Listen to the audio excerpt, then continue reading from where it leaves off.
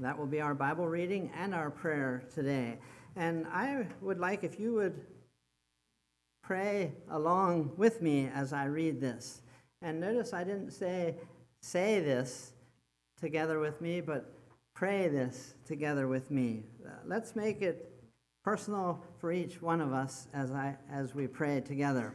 So let me read the first phrase in verse 9, and then you come in with our Father which art in heaven, and we'll pray this together. Verses 9 through 13.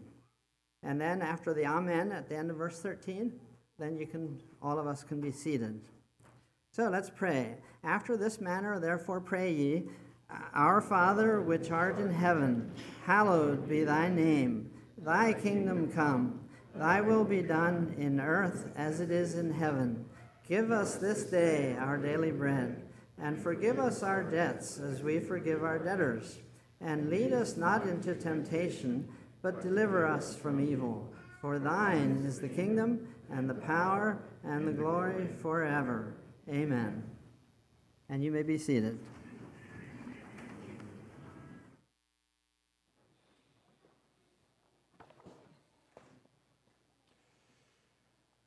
Well, quite a bit of time has passed since the last sermon I preached from Matthew chapter 6, which was on the verses immediately preceding the Lord's Prayer, which also pertain to the subject of prayer.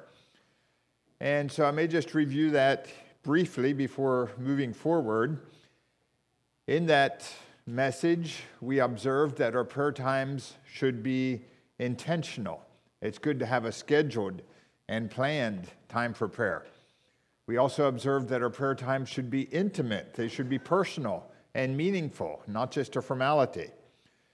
We also looked at the aspect of interactive prayer, public praying, when we pray together, when we agree together and unite together in prayer.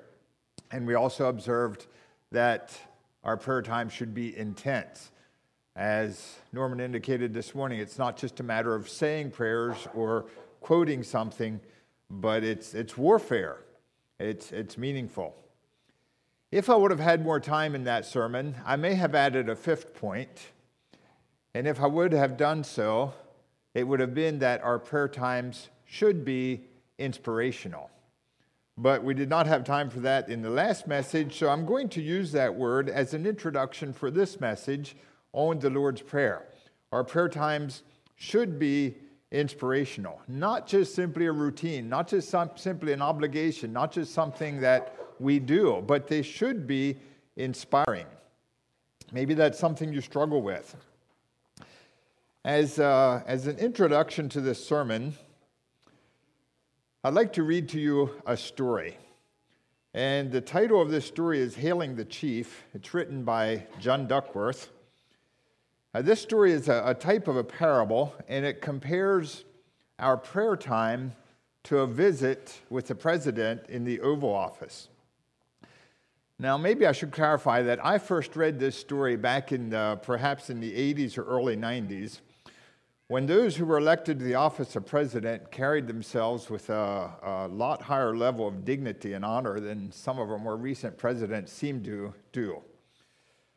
So try to maintain that mindset as you listen to this story of a man worthy of our highest respect and a man who carries himself with respect. And also, try to identify yourself in this story. I think most of us will find ourselves in here somewhere. Hailing the Chief is the title of the story. He sat at his desk in the Oval Office, waiting. He waited even though there were a stack of letters to sign, a cable to read, a press conference to prepare for, a briefing with the cabinet to attend, and a tea for an ambassador in the Rose Garden. Looking up from his schedule, he smiled. Yes, there were a lot of things to do. But first, some people were coming, some very important people. At least he thought they were important. That was why he kept inviting them to come to the Oval Office and talk with him. He longed to hear what was in their hearts and minds, to talk about how they felt, what they needed, and how he could help them accomplish their goals. "Mr. President," said a voice in the intercom, "they're here, sir." "Ah," he said, "send the first one in, please." He leaned forward on the edge of his chair, waiting. The door opened, and a housewife ushered herself into the room. Without acknowledging the president's smile or outstretched hand, she plopped herself into a chair. Then she shut her eyes tight. "Dear Mr. President," she said in a nasal sing-song voice, "thank you for the world so sweet. Thank you for the food we eat. Thank you for the birds that sing. Thank you, sir, for everything. Goodbye." Before the president could say a word in response, the woman opened her eyes, got up, and walked out the door. He sighed. Why did it always seem to go like this? He pushed the intercom button. "Next, please," he said. The door opened, and in came a stout man who wore a tuxedo. Again, the president's outstretched hand was ignored. "O thou chief executive who art in the White House," said the man, clasping his hands and looking at the ceiling. "O thou in whom so much doth constitutionally dwell, upon whose desk hath been placed a most effective blotter, incline thine ear toward thy most humble citizen, and grant that thy many entities may be manifoldly endowed upon the fruitful plain." Wincing, the president closed his eyes and rubbed his temples. "And may thou dust hearkeneth what did shalt evermore in twain asunder," the man concluded in a loud monotone. "Excuse me," said the president, "but what?" "Goodbye," said the man, seeming not to hear, and walked out. The president sighed again. "Next, please," he spoke into the intercom. This time, when the door opened, there seemed to be no one there. Then the president looked down and saw a man crawling through the doorway on his hands and knees. "Oh, Mr. Great and awful president," blubbered the man, not looking up from the carpet, "I am but a disgusting piece of filth in your presence. I am less than that. How dare I enter here? How dare I think that you would do anything but grind me into the floor?" "Please get up," said the president, offering his hand. "You don't have to do that. I want to talk to you." But the man went right on groveling. "I deserve only to be squashed under the weight of your mighty desk," he whined. "I could never have gotten an invitation to talk with you. It must have been a mistake. Oh, how can you ever forgive me for breaking in like this? I'm so sorry, so sorry, so sorry." Still on his hands and knees, he crawled out. The man's groaning faded down the hall. The president shook his head, then slowly pushed the intercom button. "Next," he said, sounding tired. In moments, a young man entered. He was wearing earbuds and bobbing up and down to music. "Hey, Prez," the young man said, ignoring the offered hand. "What's happening?" He looked out the window. "Nice place you got here. I'm so glad we could have this little chat, you know. You're not bad for an old dude, I guess. You don't bother me, and I won't bother you." "Okay, well, I gotta go. Hang in there." And he walked out. The president drummed his fingers on his desk. "Next, please," he said wearily. An elderly man marched in, staring at a piece of paper in his hand. He, too, ignored the president's greeting. "Mr. President," he declared, keeping his eyes on the list, "I want there to be a parking place waiting for me when I go downtown this afternoon. Not a parallel parking space either, one I can drive right into, and not one with a parking meter. You can see to it that none of those meter maids gives me a ticket. Now, this is important." The president cleared his throat politely. "Speaking of important," he ventured, "how do you feel about my program to feed the hungry? Would you like to have a part?" "And another thing," the man interrupted, "I lost my best golf club, a putter. Can't remember where I put it. Now, you find it for me, will you? I got to have that club before Saturday. I know you can do it. Goodbye." With that, the old man got up and shuffled out the door. The president slumped in his chair. "Next," he said. There was a pause. At last, a young woman slowly entered. She looked like a sleepwalker, eyes nearly shut, jaw slack, her feet dragging. She yawned and slid into her chair. "Dear Mr. President," she said, her head drooping, I know I should talk to you when I'm more awake, but I'm so busy, so sleepy. There was something I was going to say, I was going to... She started to snore. The president buzzed his secretary, who stepped in. "Can you help this young lady out?" he asked, sighing again. "Certainly, Mr. President," said the secretary, and helped the dozing girl to her feet. The president gazed sadly out the window. "How many do we have left?" he asked.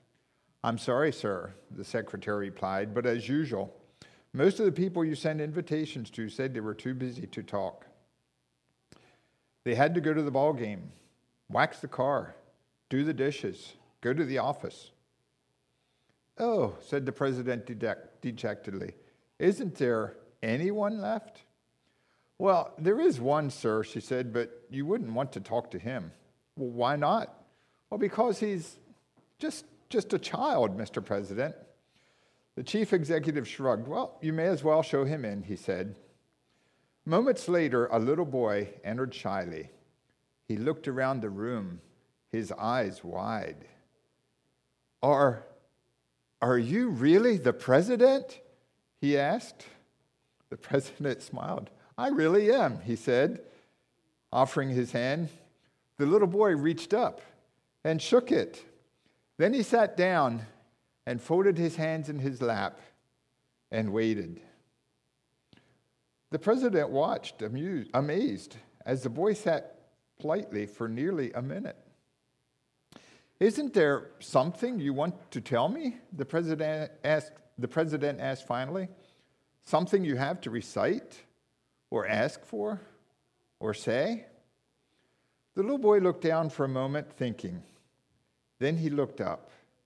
"Yes," he said, "I guess there is." "Well, what is it?" the president asked. "Thank you so much for inviting me here," the boy said. "That's all." When the president heard that, he couldn't seem to say anything for a while. All he could do was smile.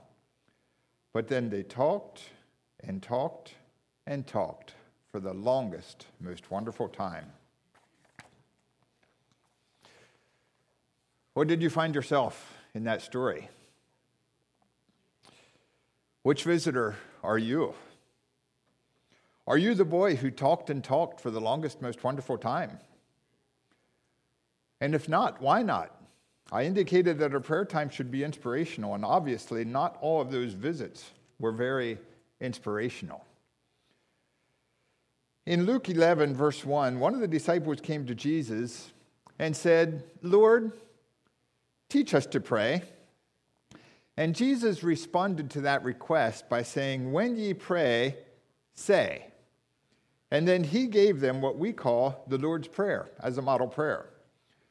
Perhaps this prayer would be more appropriately referred to as the disciples' prayer or as the believer's prayer.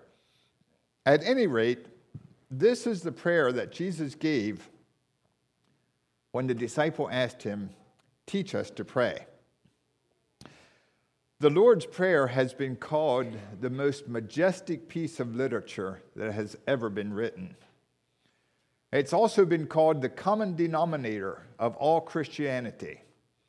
If you've been around at all in various countries or in various church services of other groups, you have probably heard this prayer wherever you traveled. You can hear it quoted all over the world by many different religions. That's why it's referred to as the common denominator of Christianity. This prayer is so well known that many of us could quote the entire prayer without even thinking about one single truth that it contained. And the sad thing is, many times we do quote the prayer without thinking about what it says. Now, I do not stand before you this morning to declare how successful I am or how wonderful my prayer life is. I find this subject challenging because I need it. And I say, with the disciple, "Lord, teach us to pray. Teach me to pray." Luke records Jesus as saying, "When ye pray, say." Matthew records him as saying, "After this manner, therefore, pray ye." So Jesus gave this prayer, I believe, as a prayer that we can quote directly, and I think it's appropriate that we do so. But he also gave it as a model after which to pattern our prayers. He said, after this manner, pray ye. It's kind of like a roadmap, showing us the route through prayer, the route to follow as we pray. And this morning, I want to look at this prayer as a model. Not only something that we quote directly, but as a model we can use after which to pattern our prayers. And in doing so, we will look at it phrase by phrase to notice some aspects that our prayers should contain. So if you feel this morning that your prayers are not inspirational, if you're one of those people who get sleepy when you're praying, one of those people who just come with your list of requests or demands, as it seems, one of those people who doesn't even feel worthy to be in the presence of God, hopefully we can learn some aspects from this prayer. I'd like to begin by giving an overview of the prayer. And I've borrowed this overview, as I'm looking at here, from David Jeremiah. In his book, Prayer, the Great Adventure, he presents this as an overview. So I'd like to look at this overview, and then we'd like to dive into the prayer itself. This prayer teaches us two things as we look at it. It teaches us, first of all, who God is. It also teaches us who we are. It's interesting how much this prayer focuses on God and who He is and what our perception of Him should be and what our response to Him should be. And we plan to look at that a little bit later. So this prayer begins by focusing on God. It says, hallowed be thy name, thy kingdom come, thy will be done. See how the focus is on God and on His kingdom, His name, His will. Then it continues by focusing on man and our poverty and our need. Give us, forgive us, lead us, deliver us.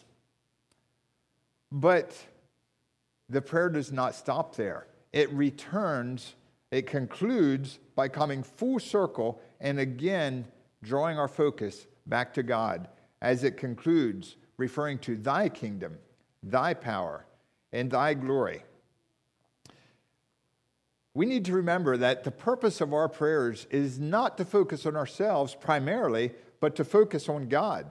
This is God's kingdom. He has the power. He has the glory, while we have the needs and the wants and the poverty. God has everything. We have nothing. And is it not amazing that the one who has everything not only allows, but yearns and longs for those of us who have nothing to come to Him in prayer? What do we have to offer? Very little. We need to offer Him our praise. We need to offer Him our worship. But God exists very well without those things. What does He need from us? We have nothing to offer. So we look at this here as an overview of the prayer. Sometimes when you see something from above, you move off to a different perspective. You see it from a different angle. You notice some different things. I'd like to look at an overview from a different perspective. Some of the aspects of this prayer. There's the aspect of praise. Hallowed be thy name. There's the aspect of priorities, where Jesus tells us to pray, thy kingdom come, thy will be done on earth as it is in heaven. You know, many times we think of prayer as asking God to give us the things that we request. We may think of it as making our priorities become priority to God. But really, prayer is all about aligning our priorities with God's, not aligning His with ours, but aligning our priorities with God. Thy kingdom come, thy will be done on earth as it is in heaven. This prayer includes the aspect of provision, asking God to provide our daily needs. It's also the idea of personal relationships. Forgive us our debts as we forgive our debtors. There's a time to take inventory as we pray. And if we realize that our relationship with God or our relationship with other men is struggling, if there's something that needs attention, We need to stop and take care of that. There's the aspect of protection. Lead us not into temptation, but deliver us from evil. And finally, the promise. For thine is the kingdom and the power and the glory forever. Jesus is reminding us of an outstanding promise. The God to whom we pray, the everlasting King, with a power to do whatever he pleases, and a glory that outshines anything this world has ever seen, this will never change. Thine is the kingdom and the power and the glory forever. And this is the God who invites us to come to him in prayer. Does that take your breath away? If it doesn't, it should. Moving forward, we want to look at, I have 11 components of the Lord's Prayer that we want to look at in a bit more detail. And as I was preparing this sermon, initially I was pretty determined to cover this prayer in one Sunday and in one sermon, but I finally gave up. I feel just too much here to cover in one sermon, so we're going to be looking at the first portion of this prayer here this morning and then continuing. So this morning we would like to look at 5 components of this prayer and then continuing on with the remaining in the following sermon. What are some components that we notice in this prayer? First of all, we're going to look at this phrase by phrase. The first words that it begins with is our Father. The first component is, as we pray, we need to recognize God as our Father. We are praying to our Father. We are praying to a personal God. This is a God who cares about us in a personal way, and we can have a personal relationship with him. And our prayers, or I should say, that personal relationship with God is the basis for our prayers. Our prayers are based on that relationship. Now, in the Old Testament, the Jewish people had a relationship with God, but their relationship with God, to a large extent, was as a nation rather than as individuals. In the Old Testament, God was not really typified as what one would call a personal God. Now, in the Old Testament, God was referred to as Father. I think a total of 14 times. But if I'm not mistaken, every one of those times when God was referred to as Father, it referred to him as a father of the nation. You see, it was not that individual connection. That immediately changed in the book of Matthew. You don't read far in the book of Matthew until God is referred to as Father repeatedly. In fact, Jesus referred to him as Father 17 times in the Sermon on the Mount alone. That's more times than in the entire Old Testament. And now, he is not simply the father of a nation. He is a personal father. He is our Father. So we are praying to God as a personal God. I'll come back to that aspect a little bit later. So we're praying to a personal God, which means that prayer is a personal communication. It's not a matter of reciting something that's written. There may be a time and a place for that, but prayer is a personal communication. It establishes a relationship between God and you as that of a father and a child. How do you address your father? Typically, you address your father with a degree of respect, but also in a familiar way. There's that combination of personal and yet respect.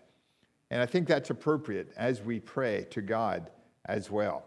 And Jesus in this model prayer is indicating that our relationship with God can be all that you ever had with your Father, as you connected with your Father.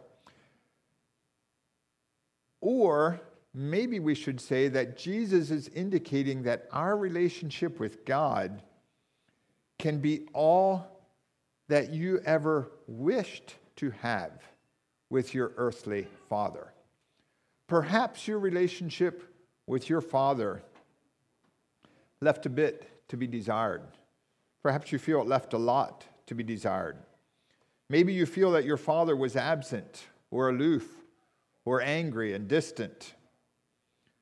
Maybe you feel that your father was just always too busy to have time for you. Maybe you feel that you never quite could achieve your father's approval. God is a father who is waiting to meet all of those needs. He is there. He is available. He has time. He is not angry. He wants to give you his approval. So when you pray, you're praying to your Father, a Father whose love and care for you is greater than you can imagine. I ask you the question, is your prayer time inspirational? And if not, consider this aspect. Have you been relating to God as a personal father, a father who cares for you? Moving on, our Father, which art in heaven, is the next point. We need to recognize our Father's preeminence. Our Father's preeminence. He is our Father, but he is in heaven. Now, those two things almost seem to be a contrast, because the fact that God is in heaven, he is a God of majesty. And sometimes in our effort to show God as a personal God, we fail to recognize his majesty. We downplay the significance of who he really is. Now, we may not go so far as that young man who walked into the president's office wearing earbuds, calling him an old dude, but we may get pretty close as we lose that level of respect and majesty that we should have. Our Father in heaven is the King of glory, sitting on a throne of majesty. The most spectacular reception that ever took place in the Oval Office or the Rose Garden is pure filth compared to the majesty in which our Father sits, the majesty of our Father. So he is a God of majesty, but at the same time, he is our Father. Now, how do these two mesh? How can we reconcile these two things? Some years ago, when John F. Kennedy was president, and I don't remember that, our lives only overlapped by 6 days. So if you know your history, I guess you can conclude when I was born. But while John F. Kennedy was president, Life magazine published a picture which captured the hearts of the American people.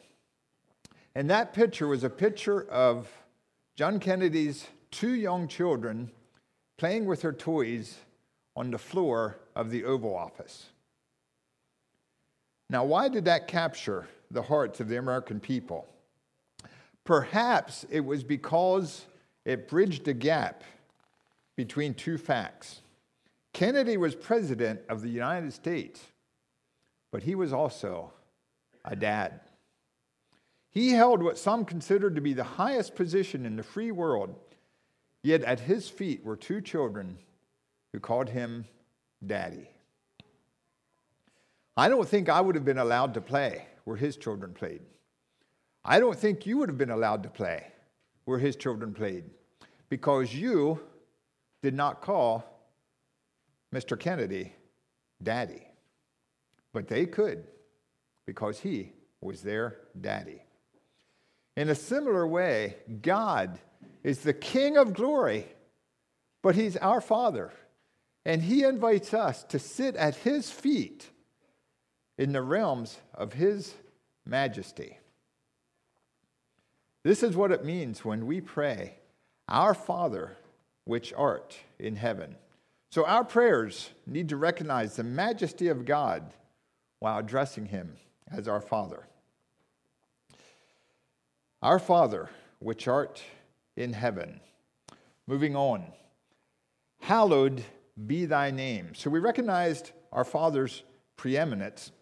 We also need to recognize our Father's holiness.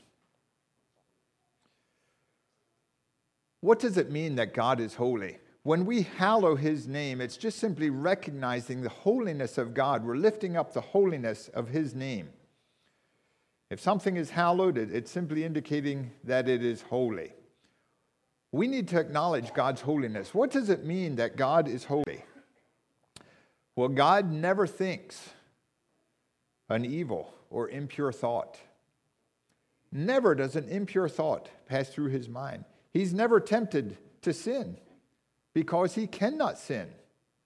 James in chapter 1 says God cannot be tempted with evil.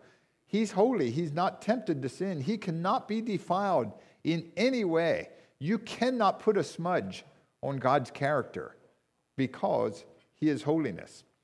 A.W. Tozer says he does not conform to any standard because he is the standard. David Jeremiah says God can never be lifted any higher than he is because he is already at the pinnacle of righteousness and holiness. And because he is holy, he cannot tolerate sin in any form in his presence. God is holy, we are not. Those two things are incompatible. They cannot mix. That seems to leave us pretty much in the dark. Seems to leave us pretty hopeless. But because of his holiness and because of his love, God offered his Son, his perfect, sinless Son, as the ultimate sacrifice for our unholiness. Does that act of holiness and love grip you? That awareness should cause us to worship his holiness. As we come before his name, our Father, hallowed be your name. You are the Holy One. I worship your holiness. God in his holiness is worthy of our worship. This is what the seraphim in Isaiah's vision were doing, what they were crying. Holy, holy, holy is the Lord. And this is what the creatures in heaven will be crying, holy, holy, holy, worshiping the holiness of God. What do your prayers consist of? So often I find myself just diving into the things I want to request, the things I want to ask for. But notice in the prayer, the model that Jesus is offering, any request that I have is deferred until we give God the honor that he is due. We think of worshipers as an audience. Perhaps you would refer to yourself as an audience here this morning. You're here as an audience to worshiping God. But worshipers are not the audience. When we worship, God is the audience, and our worship is directed to him individually or corporately as a group. He is receiving the action. But worship is not simply an action. It's not only an action, it's also a lifestyle. It's living in a way that honors him, a way that will draw others to him. Every time we pray this prayer, the Lord's Prayer, and every time we pattern our prayers after this prayer, we should be reminded of God's holiness and that in our worship to him, our lives should draw people towards his holiness. So I come back to the question this morning. Are your prayers inspirational? If you find that your prayers are not inspirational, your prayer time is not inspirational, try focusing more on the holiness of God and worshiping his holiness, thinking about who he is and just coming to him in worship. Our Father which art in heaven, hallowed be thy name. Thy kingdom come. We not only recognize his holiness, but we also commit to the Father's kingdom. Thy kingdom come. What does that mean? Quite a few years ago, when our oldest daughter was very young, we would sometimes pray this prayer together. One time when we finished praying, she asked, Didn't anybody come when the king didn't come? You see, she obviously did not understand the words. She understood thy kingdom come as the king didn't come. And so she asked, well, didn't anybody come when the king didn't come? It took us a little bit to understand what she was getting at. But there was something else she didn't understand at her young age. She wondered if nobody came when the king didn't come. But she did not understand that if God's kingdom does not fill our lives, something else will. If God's kingdom does not come, there will be another kingdom occupying your life. There will not be a vacuum. The question is, what kingdom is going to receive the allegiance of my life? And there is more than one kingdom. We're aware of that. Jesus said, my kingdom is not of this world. If my kingdom were of this world, my servants would behave differently than what they do. But because my kingdom is not of this world, my servants are not behaving the way you would expect them to. They are behaving to a different standard. So we often hear of the two kingdoms, the kingdom of heaven versus the kingdom of the world. In this world, there are many kingdoms, or maybe I should say many sub-kingdoms. These kingdoms are all part of the kingdom of the world, but within that realm, there are many sub-kingdoms. What comes to your mind as you think of some of the kingdoms of this world? Well, you probably think of political kingdoms, which are part of this world system. And within those political kingdoms, there may be family dynasties that go from generation to generation, the same family being part of this political empire or whatever it is. But there are other kingdoms. This world has financial empires that we hear about sometimes, or business empires. There may be mega businesses. There may be micro businesses. There may be everything in between. But there are people who are committed, their lives are committed to these empires. And it doesn't matter if it's a big one or a small one. Your life can be just as committed to a small business, to a small empire, as to a big one. There are many people who are committed to the business empires. Well, there are also sports empires. Sometimes we refer to dynasties within these empires where one team, year after year, just seems to kind of have the upper hand.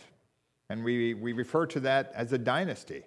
And the allegiance that people express to these empires is obvious. There's no doubt that people's allegiance is to these empires. Well, sometimes there's also individual personas or identities that we spend a lifetime building. And many of those people involved in these other empires, the political, the financial, the sports empires, many of the people who are directly involved in them are only using those empires as a means to build their own personal empire and to achieve their own personal goals and personal fame and personal riches and whatever it is that they're looking for. Now, all of these empires are part of this world. And obviously, as long as we are living in this world, we will participate in some of these to varying degrees. But the question is, where is my allegiance? Which empire will dominate my priorities and my lifestyle? Do these kingdoms control my life? Or are they only tools for a greater cause?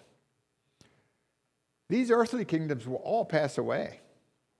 In Revelation chapter 11, the kingdoms of this world are become the kingdoms of our Lord, and He shall reign forever and ever. They will pass away. They're going to be absorbed into His kingdom.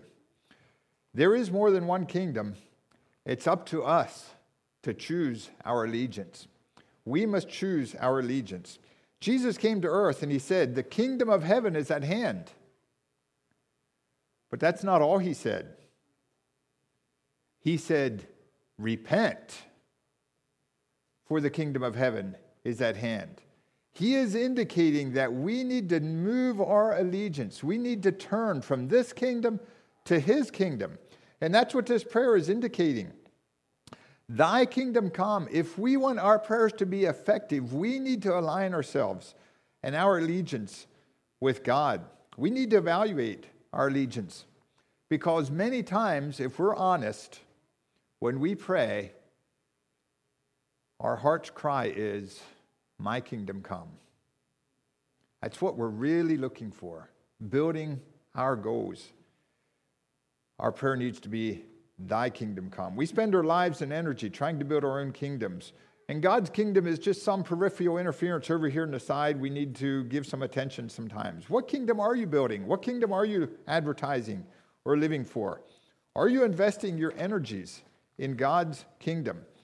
When we pray, we are appealing to the sovereign of the heavenly kingdom. And if we are addressing the sovereign of one kingdom while we're living with our allegiance to another kingdom, why would this sovereign listen to us? Why would he answer our requests if we're trying to build some other kingdom that is ultimately opposed to his kingdom? We would recognize that as not being logical. If we want to draw from his power and his influence, we need to be committed to his kingdom. So what do you pray in your heart? You may not say the words, but what does your life show? Is your prayer, may my kingdom come, may my kingdom built, or thy kingdom come? Are your prayers inspirational? If not, maybe it's because we're building the wrong kingdom. Maybe it's because our allegiance is to the wrong kingdom. We need to consider our allegiance.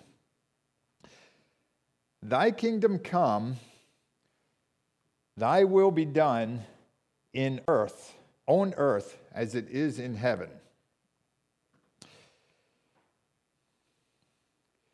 And I just noticed I made a very common mistake. Many times when we pray this prayer, we pray on earth as it is in heaven, and that's what I wrote there. Jesus said, in earth as it is in heaven. And I'm not enlarging in that difference this morning. I think every word Jesus used is important, but I'm just pointing out that I did use the wrong word there on what I projected. Thy will be done in earth as it is in heaven. Now, this is a matter of evaluating our priorities. I mentioned earlier that prayer is all about aligning our priorities with God's, not aligning his priorities with ours. And I think that has become very obvious as we look at these first phrases. The object of prayer is to align our priorities with God's priorities. If we're honest, I think many of us need to admit that much of our prayer life consists of asking God for what we want. We want him to make our wishes his priority. Do we stop to consider as we pray what God wants in this situation? And do we consider how our prayers can support his priorities and make our goals to see his priorities be accomplished? You see, maybe God is trying to accomplish or wants to accomplish something greater than the small things that we are asking for.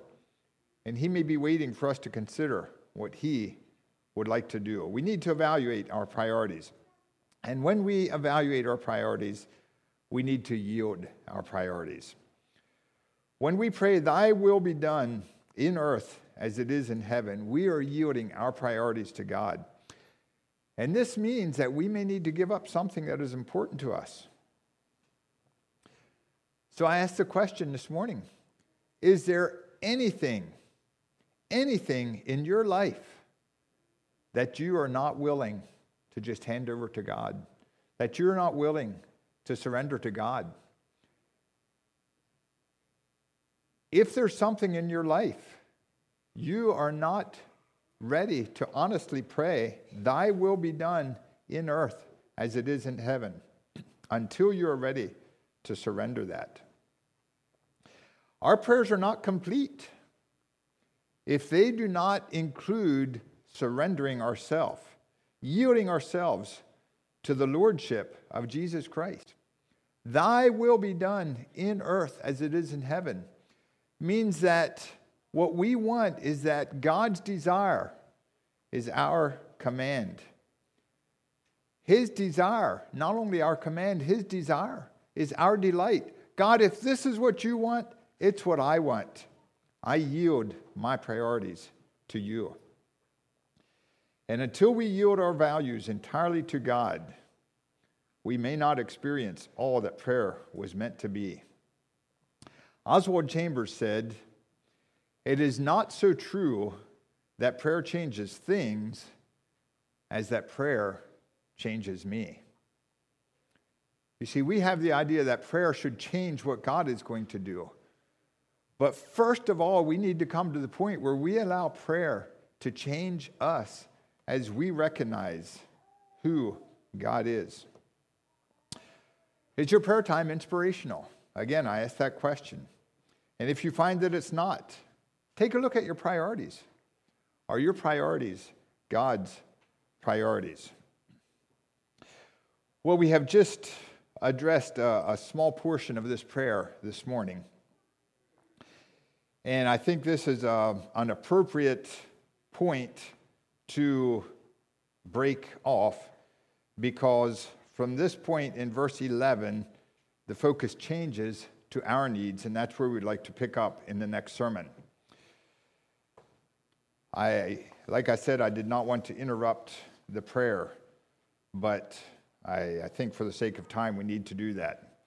So I come back to the question, is your prayer time inspirational? Do you find it inspirational?